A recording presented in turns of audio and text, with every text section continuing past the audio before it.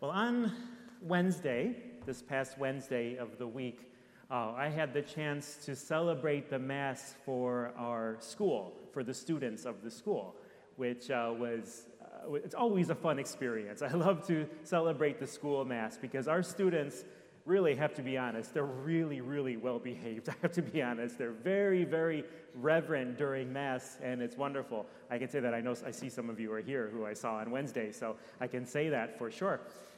And Wednesday also happened to be the feast day of St. Luke. So on that day, I shared with the students a story. I told them, I'm going to tell you a story about Luke, but it's not going to be about St. Luke. It's going to be about a different Luke, which is Luke Skywalker, right, from Star Wars. So I'm going to share with you the same story I shared with them then. If you don't like Star Wars, you're not interested, it's going to be short, I promise. It's not going to be too long or too boring, I hope. But the story I shared with the students that I'd like to also share with you today, because I think it's very relevant to the gospel, it's relevant to Jesus' story, what we just heard, involves one of the original Star Wars movies, not those new ones that they made, the ones that nobody likes, but the original ones, the ones way back in the day, right?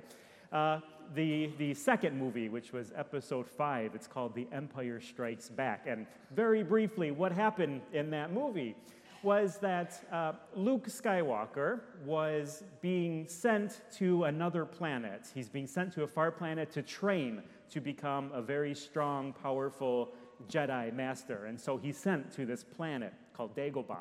And when he goes there, he's told to go there, and he's told to find the Jedi Master who's going to train him on how to be, the wise and strong, powerful warrior. And so he looks around the planet, and he's trying to find this master who's going to teach him. And the whole trip is a disaster. As soon as he lands on the planet, it's nothing like what he expected it to be. It's a very swampy, nasty kind of planet. His spaceship gets stuck in the swamp. It's stuck in the mud. He can't get out. And as he's trying to find the Jedi Master, all he finds is this really short little green alien, right? Whose name is what? What's his name? Yoda, right? See, you guys know, right? Exactly. All he finds is Yoda. And he thinks Yoda is so annoying, and he comes to find out that this Jedi Master that he's seeking, this powerful leader, this powerful warrior who's going to teach him, is, in fact, this small 900-year-old alien who walks with a cane, who can barely talk, who can barely walk. And Luke Skywalker is fed up. He says, no, I'm supposed to find the big, strong master who's going to teach me the ways of the Force. You can't do anything. What can this little alien possibly teach me? And so he says, that's it. I'm going to give up. I'm going to leave. So he gets in his spaceship, and he tries to fly away, but he's still stuck in the mud, and he can't lift the spaceship out of the mud. And so he gives up. He says, I'm never going to be able to do this. What do I do? And just then, Yoda, the small 900-year-old, small little alien, he comes over and very, very easily, with one hand, he lifts up the spaceship and moves it and sets it right down on the side of the ground and frees the ship so that Luke can leave. And Luke Skywalker is just amazed. He looks at the ship, and he looks at the small alien Yoda, and he says, I don't believe it. And Yoda's response is, and that is why you fail. And that is why you fail. He failed because he didn't believe. He couldn't believe. He couldn't bring himself to believe that something so small, something so seemingly insignificant could do something so powerful. And now you see the connection, I hope, between the gospel and between what we're talking today. Faith is a funny thing in this sense, in that there are many, many people in the world who claim to have no faith whatsoever, right? Many people who say, I don't have faith in God. I don't have faith in Christ. I believe in other things. I believe in the universe. I believe in science, but I don't believe in religion, which in and of itself is kind of strange because science and religion, they don't go against each other. They work together, but that's for another time.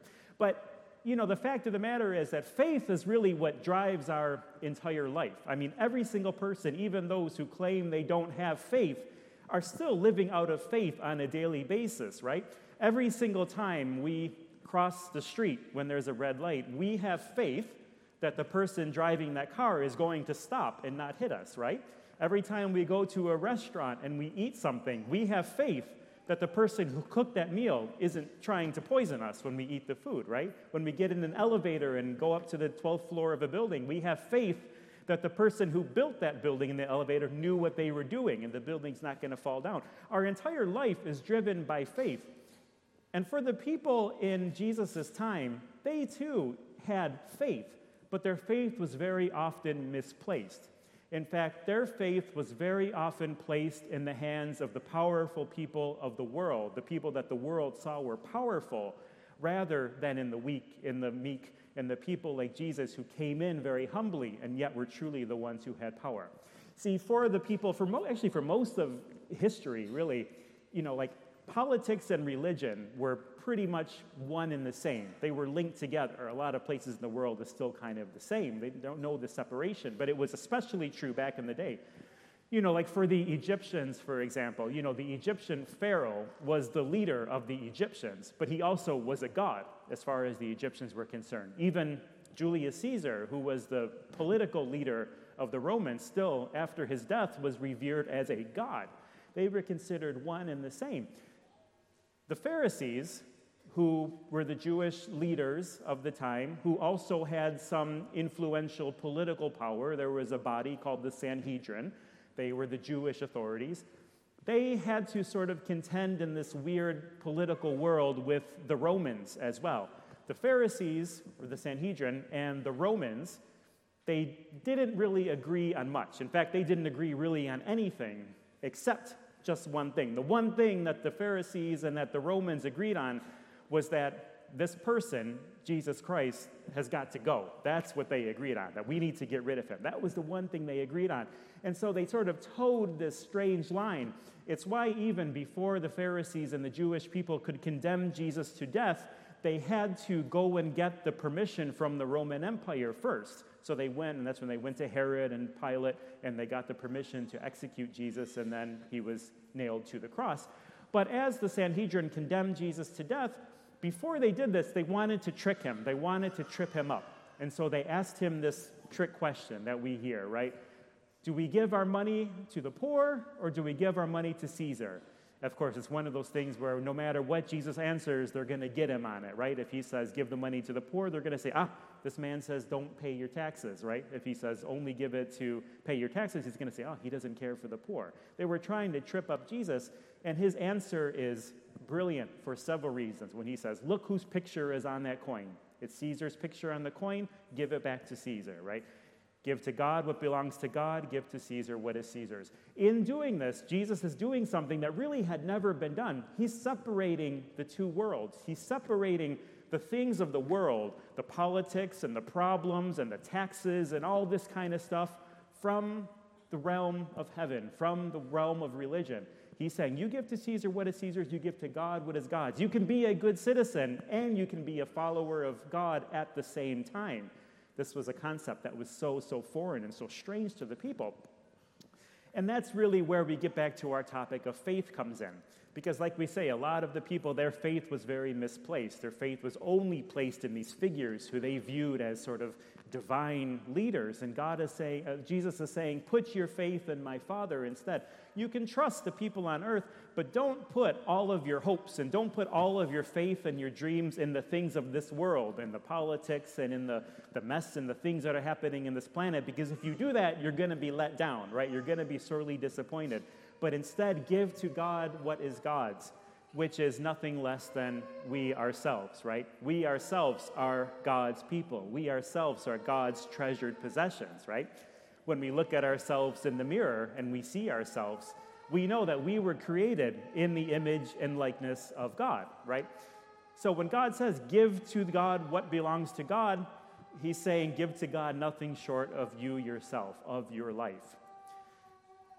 I think this is the thing, is that as we go through our lives, especially nowadays, and we turn on TV or we go online and we see all of the problems and everything happening in the world, it's a really strong reminder that we can't put all of our faith in the things of this world, right? We can't just say, okay, the world is what it is, and whatever, I'm going to trust this, and if the world ends, then there goes my life, and that's the end of it.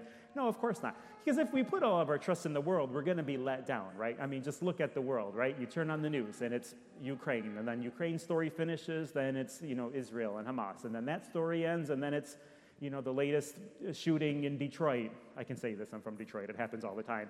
The latest shooting that happens in Orlando, right? I mean, it's constantly, it's one thing after another, and if we put our faith and say, things are just going to work themselves out, we're going to be sorely disappointed. There's over how many Catholics, or how many Christians, rather, in the world? There's something like 2.8 billion Christians in the world, right? Or people that call themselves Christians. Of course, there's a difference between somebody who calls himself a Christian and somebody who lives a Christian life, right? That's the key. But our calling today is to put our trust and to put our faith in Christ. In the time of Jesus, this time we're talking about, when they really tried to trip up Jesus, as we say, very few people put their trust in him. Just like Luke Skywalker with Yoda, right? Very few people put their trust in somebody who they viewed as very weak and very not so powerful. But the church began to grow very quickly. And St. Paul, he congratulates the people of Thessalonica. He thanks them because they're showing faith. They're planting the root. They're planting the seed of the faith that would eventually grow into the church that we have today. It's nice to be congratulated, and it's nice to be welcomed every now and then for our faith. And I think that's important for us too. It's to give ourselves credit that when we see the world and we see things going bad, if we're able to keep our faith despite all the craziness that's going on, we're going to be well rewarded. We're going to be well rewarded. Christ tells us that faith is believing in what we do not see, right? That's the definition of faith. It's believing in what we do not see. The reward of faith is what? It's that one day we will see what it is that we believe, right? Like we say, there's a lot of troubles going on in the world. It's very easy to lose faith. It makes us lose heart. It makes us feel disappointed. It makes babies cry. There's a lot of bad things happening in the world, right? Right? I'd cry too if I put all my trust in the world, right? Exactly. But if we put our trust in Christ, if we put our faith in the Lord, the crying stops. See? If we put our trust, absolutely, right? See what happens? See? See what happens when you put your trust in God. The problems go away. You start to feel free. You start to feel at peace. Let's make that our prayer for today, okay? That no matter what problems are going on around us, remember, we are people of Christ. We put our trust in his divine mercy. If we do this, the powers of the world will never prevail against us, okay? Let's pray for our world, and let's especially keep praying for ourselves, okay? Amen.